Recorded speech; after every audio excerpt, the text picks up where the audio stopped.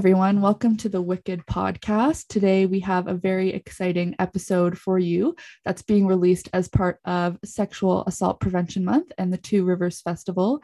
Today, I have the pleasure of being joined by Emma Callan, Hareen Hassan, and Courtney of Protect the Tract. So I will turn it over to my lovely guests to introduce themselves, starting with Emma. Hi, thank you so much. My name is Emma Callan, and currently I'm a volunteer with the Two Rivers Festival, which is a project of Wellington Water Watchers. And I do have a background supporting survivors of gender-based violence. And I'll pass it to Hareen to introduce herself and talk a little bit about Wellington Water Watchers and the Two Rivers Festival. Hey everyone, my name is Hareen. I use she, her pronouns, and I work with the Water Watchers as their Guelph campaign organizer. So just in a nutshell, the Two Rivers Festival, as Emma mentioned, is a project of the Water Watchers and has been a thing for the past 10 years that strives to connect the Guelph community with the city's two beautiful rivers, the Speed and the Aramasa. The whole idea behind this celebratory event is that people will protect what they love. And this festival helps community cultivate that relationship between each other and with the water and grows their love for their watersheds. And this year's theme is Reaching the River's Edge, which encompasses an invitation to all community members to bring their stories and share together on the shores of our rivers. In the past, the Two Rivers Festival has focused predominantly on ecology. Our collective awareness, as our collective awareness grows, so too grows the understanding for the need to learn more about the intersectional issues that compound and exacerbate ecological problems. And this year's theme asks the question, whose stories have not been told? And it's time to tell those untold stories and to draw connections between water, the land, and the people, especially for settlers that are on this land, to stop and to listen and to uphold treaty responsibilities. And I guess that's what we're doing today with this podcast. We're exploring the very intersection between gender and the environment and telling a story that some have yet to hear. Yeah. Amazing. Thanks so much for giving us that information, Hareen. And I think this year's theme is just beautiful and bringing community together and looking at the root causes of ecological harms and looking at those social causes, which we're going to be talking a bit more about today. And I'll turn it over to Courtney to introduce herself and a little bit more information about Protect the Tract.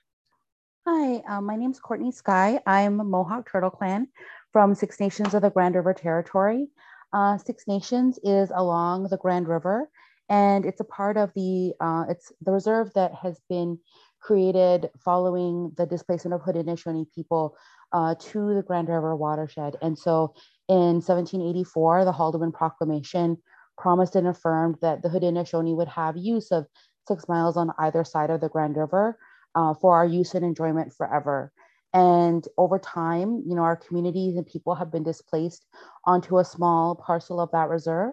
And so Protect the Tract is about reasserting and talking about how that land theft has taken place over time, but also building our community's capacity to steward the lands and waters of the Grand River within the Haldimand Tract, but also bring in conversations around the rest of our territory. So Protect the Tract and the Grand River and the Haldimand Proclamation are one small part of our territory.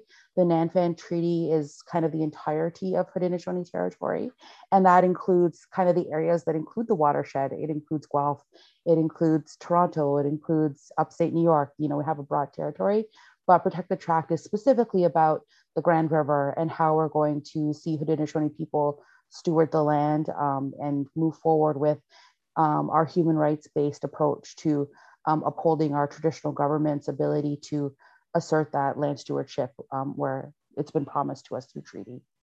That's excellent, Courtney. Thank you so much for joining us today. It's a real honor to have you be speaking with us on this podcast. So, we're here today really to talk about the intersection between gender based violence, land violence, and colonization.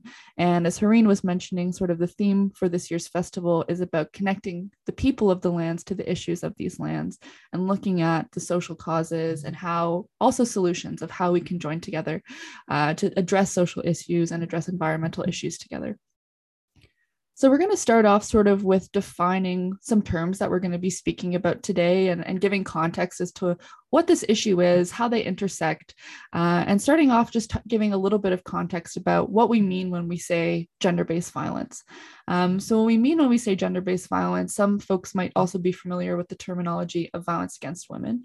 But gender-based violence sort of recognizes that it's not just women who experience violence as the result of their gender identity. It's also two-spirit, non-binary, and transgender folks who are experiencing disproportionate rates of violence as well related to their gender identity.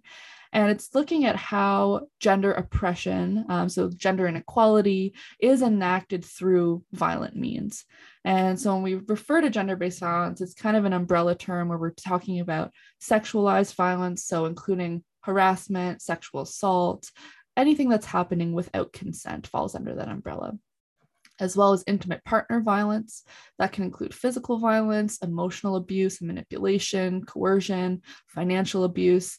Really what we're seeing there is an abuse of power and control within relationship dynamics. And lastly, human trafficking, which is around looking at sexual exploitation. So using women and their bodies for sexually exploitative means. And looking at, those different forms of violence, they're also rooted in our larger social systems. And I'll pass it to Emma to maybe speak a little bit more about how we're seeing sort of the root causes of that violence take place. I would understand the root causes of violence in patriarchy and capitalism and colonization. My understanding of patriarchy, that it is a culture of domination that we live in, the oppression of women and other genders.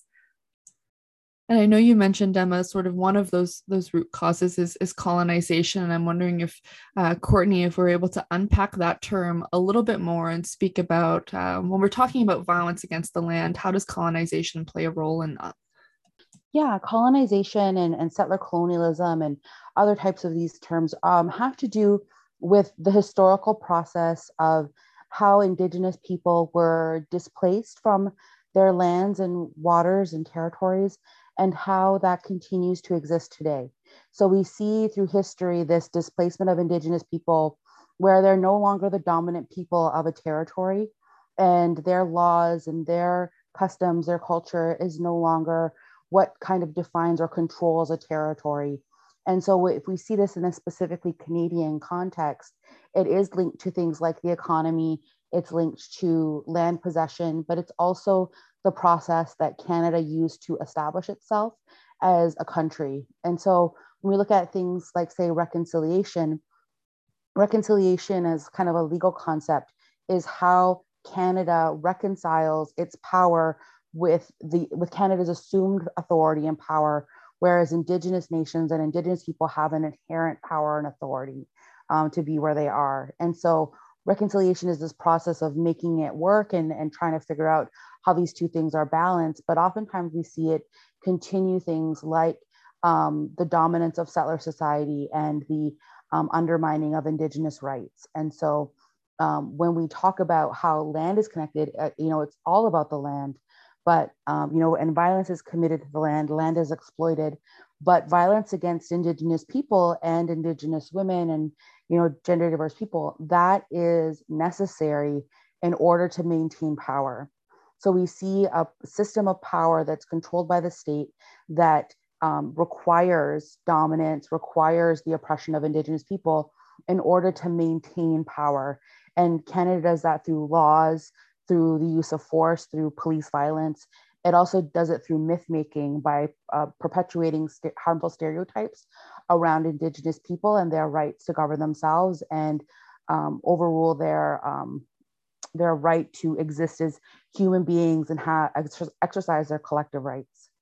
Yeah, beautifully said, Courtney. I think, speaking to that displacement, like the purposeful erasure and assimilation that's been taking place from the settler colonialism. And also, you're talking about that assumed authority and power and how violence has been used as a tool to gain and maintain that and even grow the authority and power. And I'm wondering if we could chat a little bit now about in what ways has violence been used as a tool of colonization, and who are the individuals or groups that are enacting that violence? I don't know, Courtney, if you wanted to go first and weigh in on that. Well, it's happened a lot of different ways too, right? So we talk specifically about even at Six Nations, right? So Six Nations of the Grand River, we settled here following, the Haldeman Proclamation was made in 1784. So even though this territory was part of our broader territory, hunting territory, around the time that, the American Revolution was happening, there was widespread settlement in this area. Haudenosaunee people and my nation, the Mohawk people, we were mostly settled at that time in upstate New York. We were allies with the British Crown. And so after the British lost the American Revolution or were pushed back into what's now known as Canada, following that war, there was something called the Sullivan Campaign. And George Washington, who was America's first president, ordered this campaign of erasure and essentially ordered 5,000 troops to march on Haudenosaunee villages. And they marched through 40 villages in upstate New York and burned out our people from their homes. And people fled to forts in the area in Niagara and sought this kind of support from the British to say, we've lost our land because we were your allies. We couldn't stay in our homelands because we were loyal to you. And so that's where the Haldeman Proclamation comes in. It was this promise to protect 6 miles on either side of the Grand River so that Haudenosaunee people could have a place to be safe following that allyship. And so there was this agreement that was brokered that this land would be set aside for our use and enjoyment. And so over time, that relationship changes. And it there's been a need for Canada to kind of affirm itself. And so if you see kind of the progress of time where Haudenosaunee people were forcibly relocated, around the time that the Canada started to develop the Indian Act, which is in the early or the late 1800s, many communities resisted it. The Haudenosaunee Confederacy being one of them. They were actively lobbying against it. They were also raising concerns around trust funds that were being administered by the Crown. And so in the 1840s, the Haudenosaunee Confederacy had about 12 million pounds of within a trust, but it was overseen by British lords. And over time, that fund was depleted. They actually were able to study what had happened with the funds and ask for an investigation into the funds. They found about 40% of their wealth had been squandered and spent to do things like build Osgoode Hall and Toronto City Hall, different city halls, different projects, different investments were made using our money without our benefit. And so in 1920, the Haudenosaunee Confederacy finally won the right to have a royal commission to see how this money had been misspent. And then before the commission could start in 1924, the RCMP came in and forcibly imposed an Indian Act system within the community, arrested hereditary leaders, and instilled an elected government system in the community. At the time, there was around 3,000, 3,500 people that were living at Six Nations in Grand River, and only 38 people participated in that first election. And this was seen as, creating democracy in our community. And so this kind of divide and this kind of undermining of our government system has always continued. And especially with Six Nations, you see things like Gunestado, 1492 Lamback Lane, all these different points of resistance. It's transferred from a diplomatic relationship between two nations and two sovereigns into one of subjugation and oppression that happens at the hands of police. And so we see how the Crown has kind of transferred this role of dealing with land dispute issues either to their bureaucracy or to the hands of police, where police violence is used to maintain power and authority and control over land once Indigenous peoples have been displaced from that land. Yeah, thank you, Courtney. So really just hearing here that, there's really, when it comes to occupation and colonialism, I would say that from what you're saying, that violence is kind of an inherent part of that, and the different forms that it can take can be that force, doing things without that meaningful consent, trying to impose laws and governments and institutions without that meaningful relationship there with Indigenous communities, and looking at institutions like law enforcement that continue to enforce that power and authority. Absolutely. Wondering, Emma, if you had anything to add to that in terms of how violence has been used as a tool of colonization. Yeah, I mean, Courtney said it beautifully. And, like she kind of said, violence, exploitation, and control over land and people have been used in a number of ways to enact colonization in Canada. One example is that European colonizers used Indigenous women to access new territories and markets during the fur trade in the 1700s. Indigenous women were made to be commodities and were also taken as quote unquote country wives before European women were allowed to travel to Canada at that time. And the residential school system also facilitated physical, sexual, and spiritual abuse of Indigenous children. So these are just some additional examples of ways that sexual oppression has intersected with racism and capitalism in Canada. Today, we see a disproportionate number of Indigenous women and girls gone missing, murdered, trafficked, and in the prison system. Indigenous women and girls are made vulnerable to sexual violence and exploitation precisely because of the impact of colonization and intergenerational trauma, poverty, engagement in the child welfare system, and race and gender discrimination, for instance.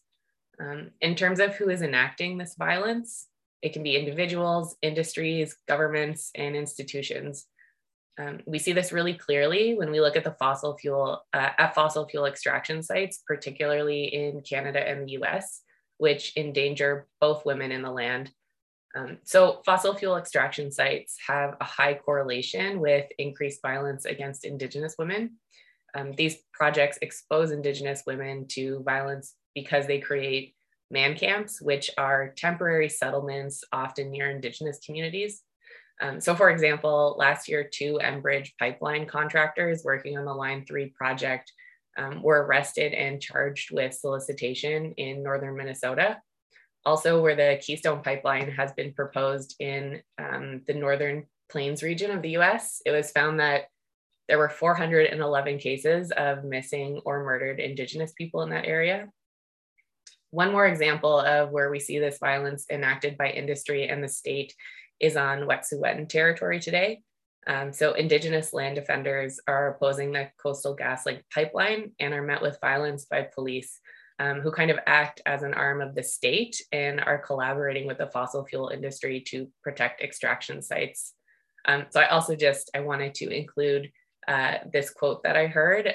It's from a recent US congressional oversight hearing. So someone named Angel Charlie of the Coalition to Stop Violence Against Native Women said, "We know that what happens to our land happens to our women." That's a great quote. Yeah, thanks, Emma, for sharing that. And, I think it's something that's also been in the news a lot lately, and is the Freedom Convoy happening in Ottawa, and a lot of folks making the parallel between if this were Indigenous individuals occupying their land, which they fully have the right to, we would have seen a very different result with regards to the government's response, or really the inaction that we saw in Ottawa for several weeks, whereas individuals at 1492 Landback and Wet'suwet'en territory are being forcibly removed, arrested simply for existing on their own land. So I think we see the parallels as well about how that violence is enacted, in particularly on Indigenous peoples and communities, in a way than which it hasn't for settlers who are illegally engaging in land occupations. And I know, Emma, you touched upon this a little bit with regards to the gendered impacts of colonization, but wanting to hear from you, Courtney, as well, or what are some of the gendered impacts that colonization has had and violence against the land, the intersection there between gender and that violence? Oh, it's so significant. And this is something that's been well known. So there is, even one of the first studies, the Royal Commission on Aboriginal People talked about how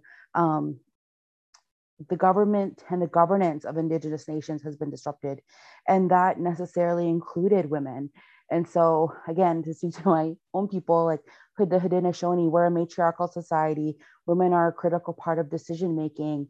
And the state, by having these patriarchal, these white supremacist values, devalue the role of women and displace our women's ability to make decisions, to be informed in government, and to have kind of that power and authority that they have within our nations. And so there's a very specific way that our nations are undermined when we talk about, violence and colonialism being perpetuated.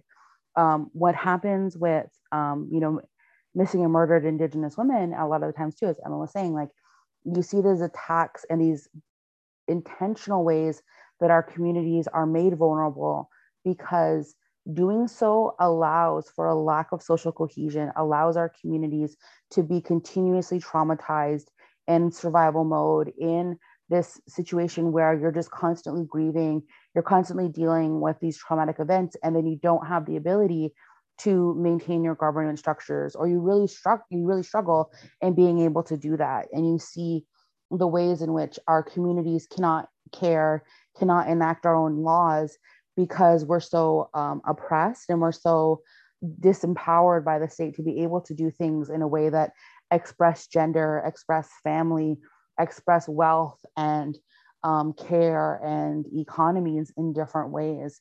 And the purpose of that, again, it goes back to the land, to be able to exploit and extract resources from the land, to be able to disregard the laws that are held within the land and the care that's held for us within the land in order to exploit and extract wealth from the land. And so I think that we're going to continue to see, without dealing with these underlying issues, without dealing with this disproportionate violence and these actual root causes of colonialism and gendered violence, that we're never going to see Indigenous women made safer.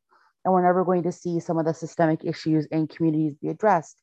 Because this, I think, is a question that a lot of people have is, well, why hasn't there been clean water on reserves?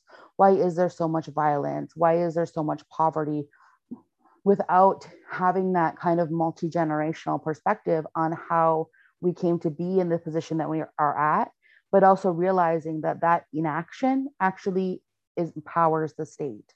Not doing anything, by continuing to disrupt people's lives, the state gains power that way. They maintain control that way. And we see communities, not have their basic needs met, because for a long time, Indigenous peoples were historically excluded from the economy. They needed permission to leave the community for work. They had to have very specific reasons why they were getting money. Residential schools were not schools. They were kind of like forced labor for a certain portion of time for kids. They never taught children, meaningful skills. There are stories from residential schools where, they were training young Indigenous women to be maids and housekeepers, and wouldn't teach them how to do things like wash clothes or do laundry or how to operate a washing machine. And when that was regular technology that existed at the time. So could you imagine hiring someone that wasn't actually skilled to do the job you were hiring them to do?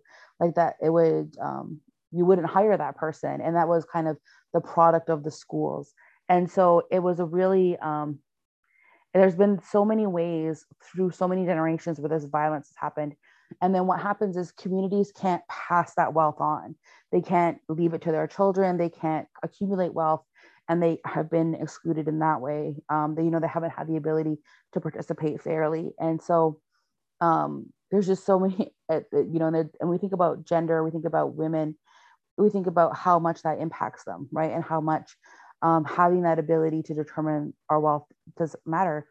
For Haudenosaunee people, being matriarchal people, everything that used to happen within the village was the responsibility of women. And so women had held the homes, they held all the power, they decided on all the food, they decided on all of the, they owned all the homes, they knew who was a part of their clan and their nation, they took care of them, they were responsible for all of that. But everything that happened within the village, women owned and were responsible for that. And when you take women out of that situation, they our lives are disrupted and we don't have that ability anymore. And we're slowly working to regain it back. But I would also say that Indigenous people have resisted. So even though all of these things have happened and continue to happen, there are still ways that our communities have organized themselves to maintain our culture and ceremonies and languages, despite all of that colonial violence. Yeah, absolutely. And I know that's, a big part of Protect the Tract is looking at how, and with Two Rivers Festival as well, as how can communities based solutions be brought forward.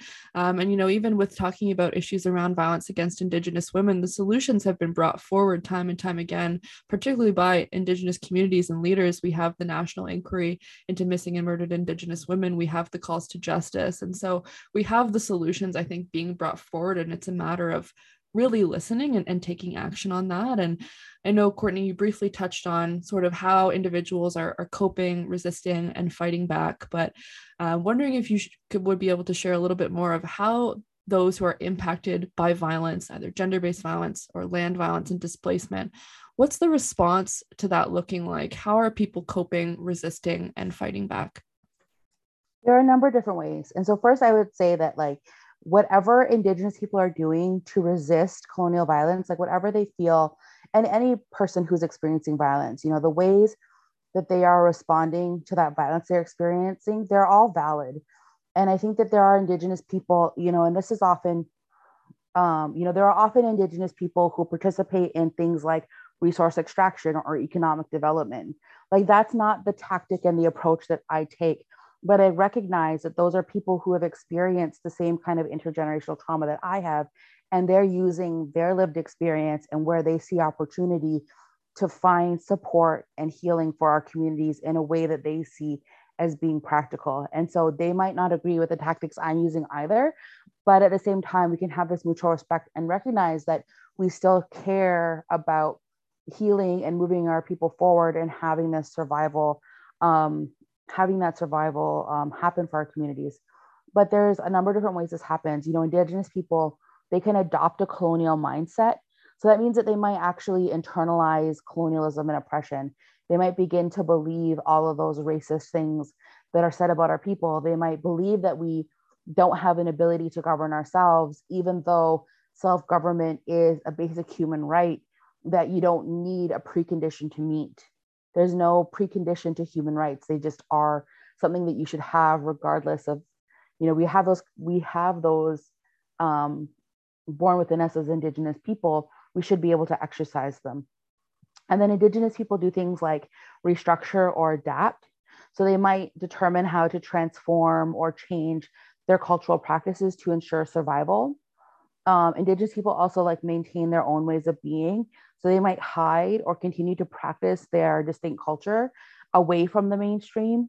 And this is something that maybe a lot of Indigenous workers are doing, or people who are racialized, whose culture doesn't fit within kind of the Judeo-Christian calendar and work schedule we all live under.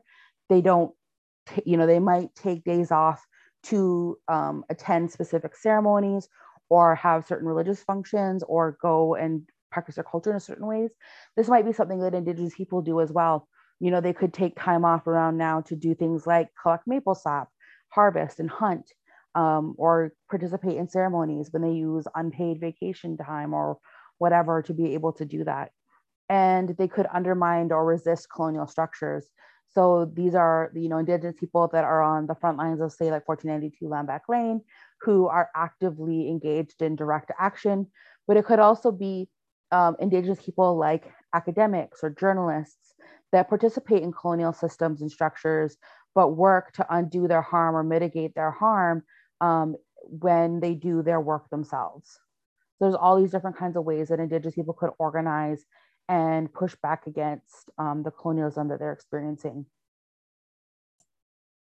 Yeah, absolutely. And when you were speaking, it just brought up for me about a lot of the points that you mentioned. I see, in working with survivors of trauma related to gender-based violence, there's a lot of crossover in terms of that aspect of self-preservation and survival. I know there's obvious differences, I think, in the experience, and no one's experience with trauma in any way is the same. And so it's looking at, what does, sometimes we say, in the work that we do, is that resistance is everything that you're doing in that moment to survive. Resistance is what it looks like for you to continue to heal, continue to have that. And for some, that can look like advocacy and getting involved in the work. And for some, it can look like maybe doing that more privately and outside of the institutions that have caused harm. I don't know if Emma had anything to add there. Yeah, just maybe to reiterate, the impacts of violence on individuals and communities. There's definitely individual and collective trauma that people experience, like you said, Courtney, and it runs through generations. I think another problem is impact is the advancement of the climate crisis. So in a more global context, climate change has impacted communities in a number of ways. It's contributed to dry spells that cause agriculture collapse and extreme weather events like floods that displace people and entire communities.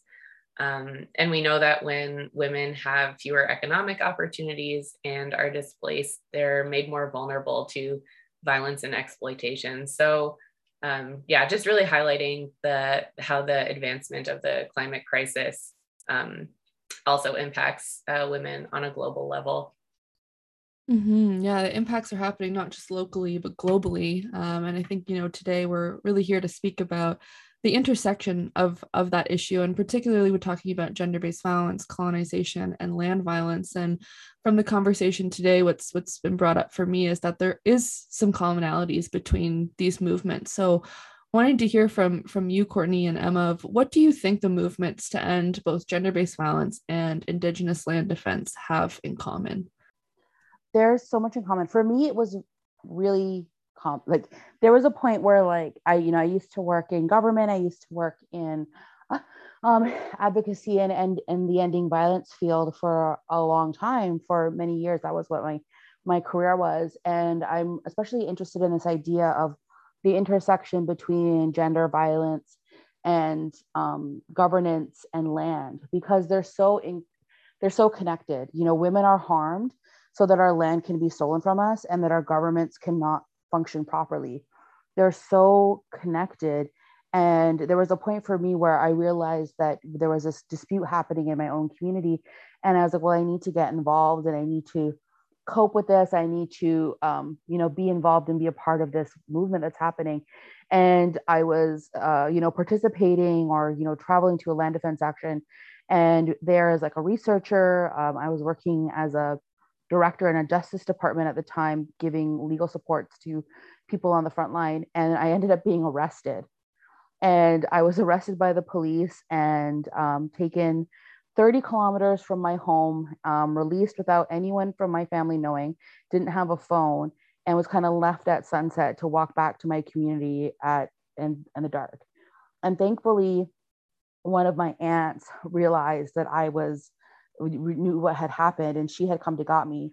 But I had walked about a kilometer on like an unpaved road to try to get back home before it got dark, even though it was like so many kilometers away. And I think about that, right? Because we see these, it's not just in theory. And I think that was like the thing for me that became so obvious, is these are not just theories, or these are not just ideas and like really big concepts. And, we're talking a lot about academic terms, but this really comes down to a system of violence that is perpetrated against all of us all the time. It is constantly there, and it is constantly looking to exploit. And the consequences of it are the climate catastrophe, right? The climate disaster. We've seen this kind of unfettered exploitation of Indigenous peoples, and specifically Indigenous, a burden that's bared most by Indigenous women.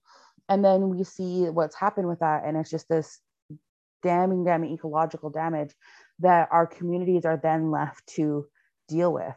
And it feels like it's never going to stop. But we have Indigenous people who continue to organize and resist that. And I'm just hoping that, like, when we talk about, land defense actions, it's where that becomes real, right? Because you see kind of where Indigenous people say no more, where this is a line that communities are going to draw and say, like, we can't allow these harms to continue. And a lot of times frontline actions like this are led by queer people, they're led by gender diverse people, they're led by Indigenous women. who are organizing in their communities. And it's been so beautiful to see that, not just here, but to visit other territories where they have like a similar movement happening. And so I think about like Kitigan Zibi and the Moose Moratorium, right?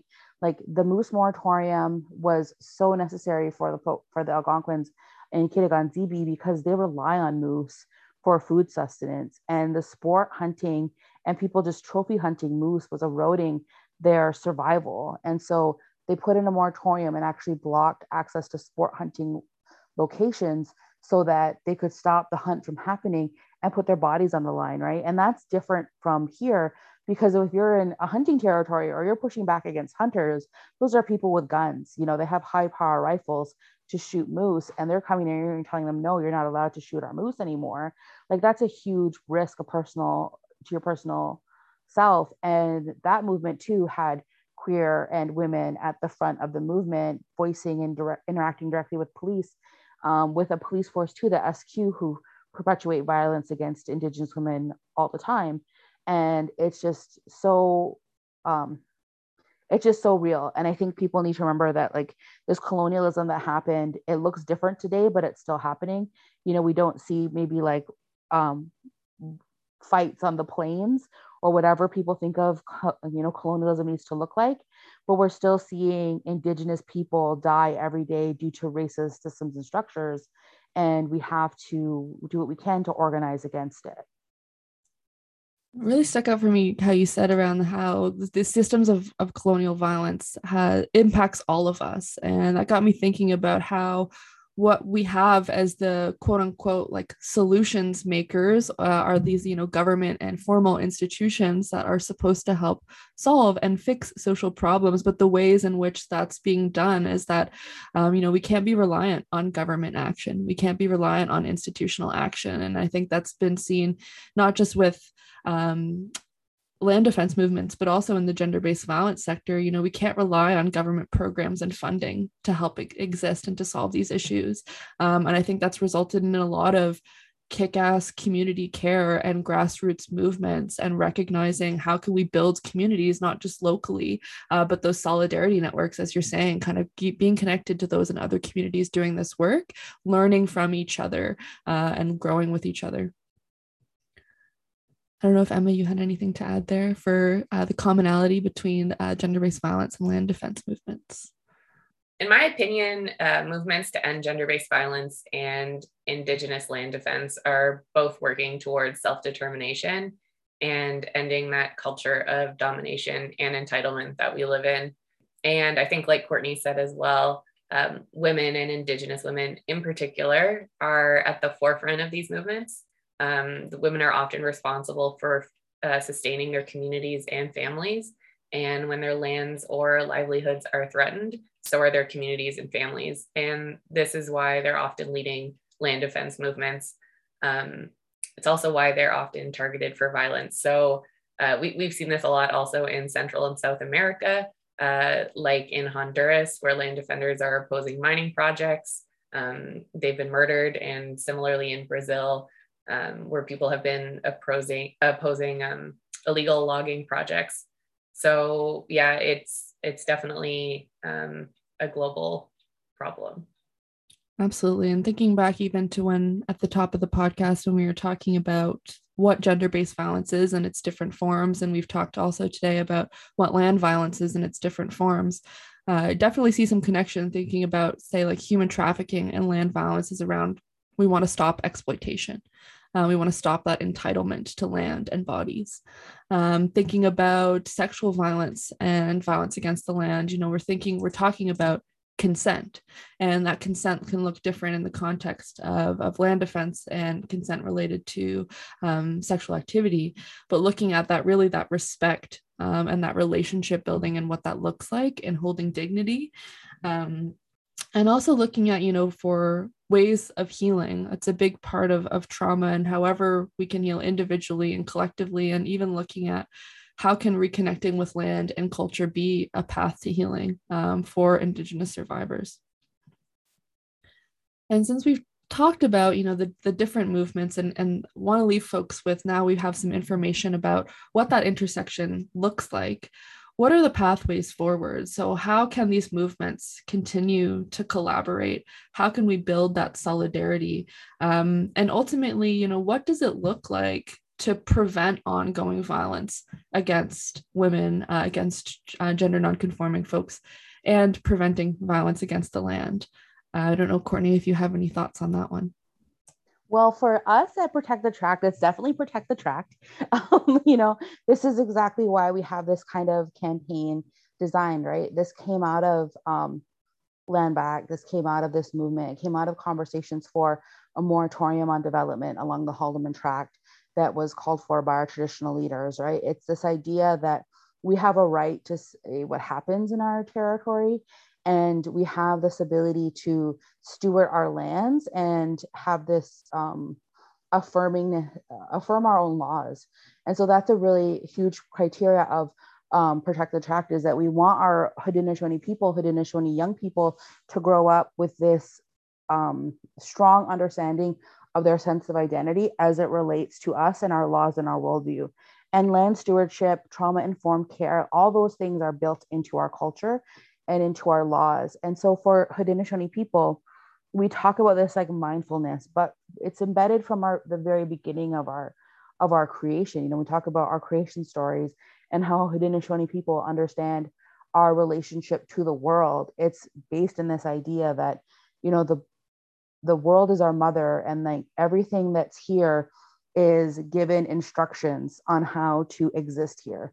And so the birds and the medicines and the hanging fruits and the trees, they're all given instructions by our creator about how they're supposed to operate. And human beings are given those too, but there's this dignity that exists within creation to just exist. And the trees know their laws, the sisterhood of the trees, they understand their laws and their responsibilities. And every day we wake up and we see them adhering to those laws. We see them doing what they're supposed to be doing. The birds are singing and bringing joy. The water is flowing and cleansing. The fish are there doing what they're supposed to be doing. And we're supposed to be thankful and not interfere with everything that's going on around us, right? And be very conscious about what we're taking, and realizing that everything that in our life that we take and that we use comes at the expense of future generations. And so there's this conservative nature to our Haudenosaunee people, where it's you only take what you need, you only use what you need at that moment, because you never know if you're going to need it in the future, and you never know if it's going to go away one day, because we have to have this like stewardship and this ability to do that. And we see so many ways that we're harmed, that plants and animals are harmed, and that towns and cities that have come across us are just don't embody these kinds of values that we need to have. And so I think for opportunities, there are definitely things where, like, if people live within the Haldimand Tract or like the Nanfan Treaty area, they can definitely come and look toward the Haudenosaunee for those ideas on how to steward that land, because we have been caretaking and living in this land for millennia. And so we should be guiding that. We should be doing that. Our governance structure should be empowered. And from us, there's this idea of, our laws are coming from this idea of having a good mind. And you draw strength into your mind and you gain well-being by having that good ethical relationship with the land and with creation. And so you can draw strength from that relationship, from ethical harvesting, ethical land use, being out on the land, going for a walk, sitting in the sun, all of these things. All of our laws reiterate all these different ways where people can bring this peace and good mind into their daily existence. And so I think that those types of teachings, those types of truths are really necessary to guide these conversations that we're having, because so oftentimes the relationship between Indigenous peoples, or even how we're talking about dealing with climate change, they become adversarial conversations. But for the Haudenosaunee, all of our conversations are guided by kindness and understanding and truth and a respect for one another and peacefulness. This should be our priority. That's such a great segue to our next question here around relationship building.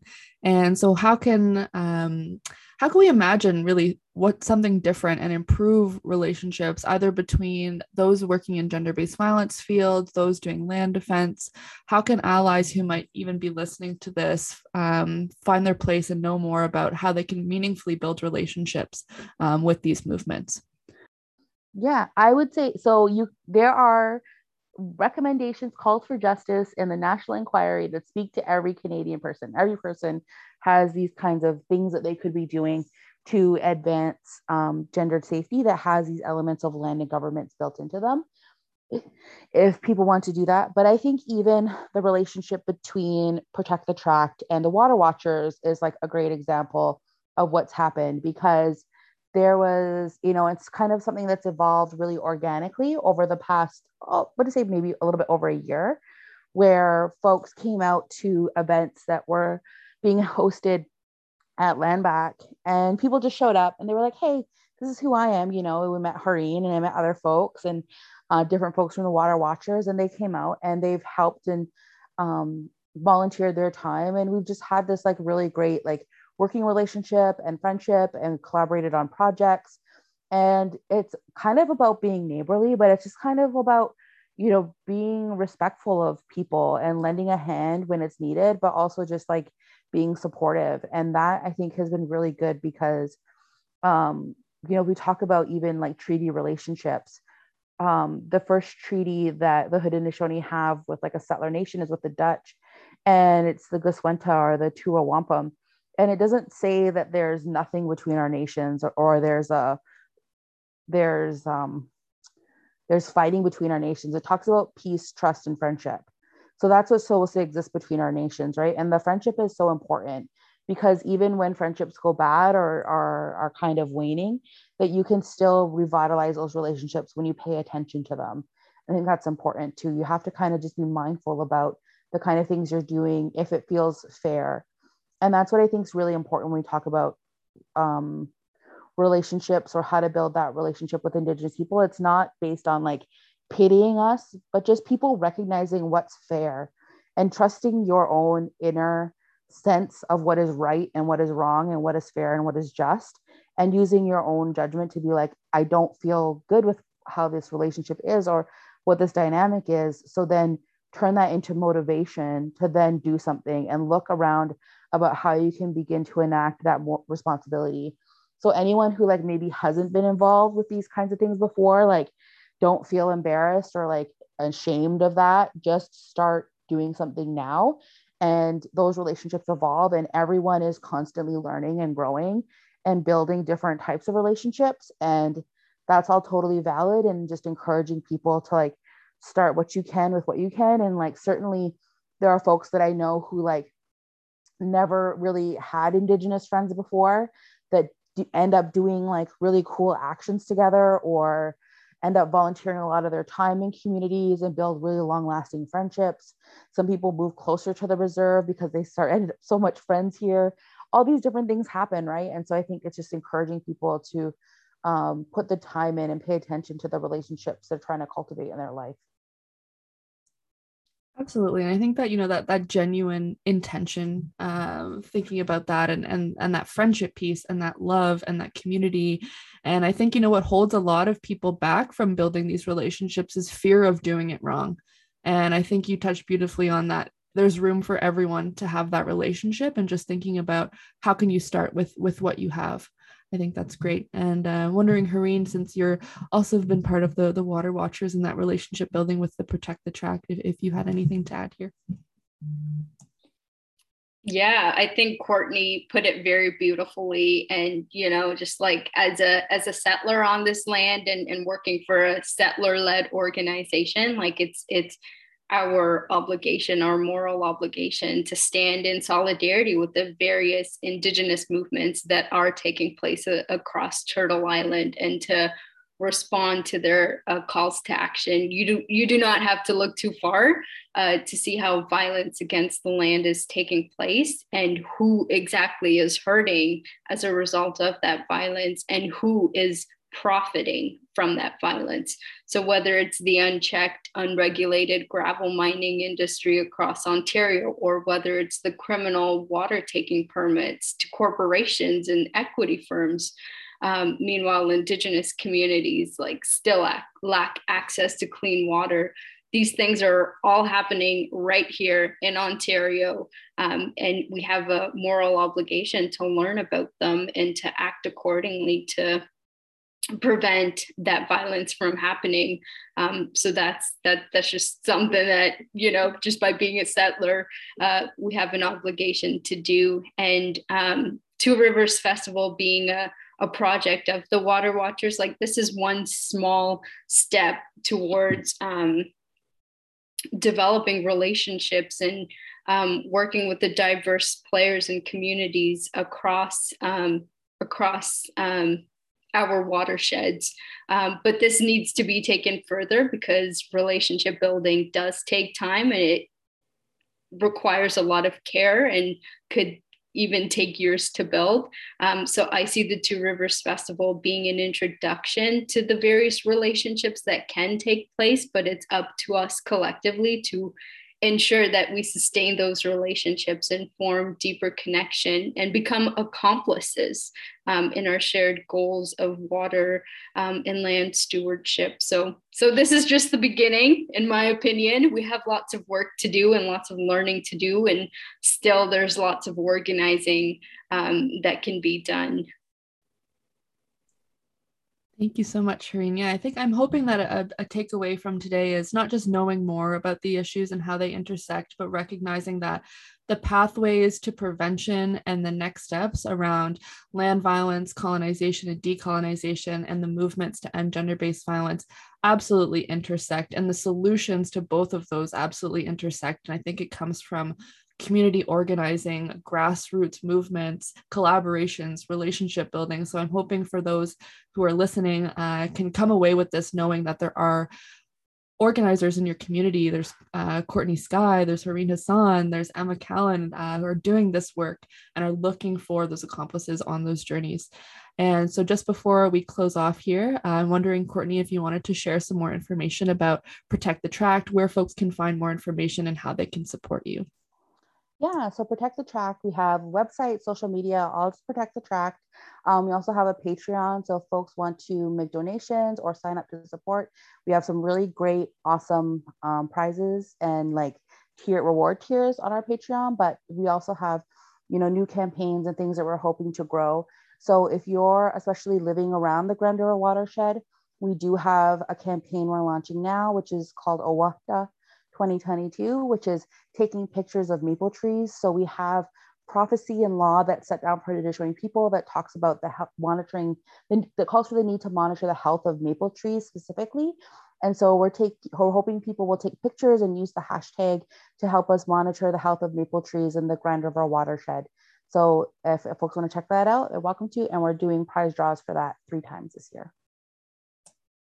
Amazing. Thank you so much, Courtney, for being here today. It's been a real treat to have you to speak with us and to learn from you. And I'm sure a lot of our listeners will feel the same way. And before we close off as well, I want to hear from Hareen if you wanted to share a bit more about the Two Rivers Festival, where folks can look for information and get involved with all the great stuff going on there.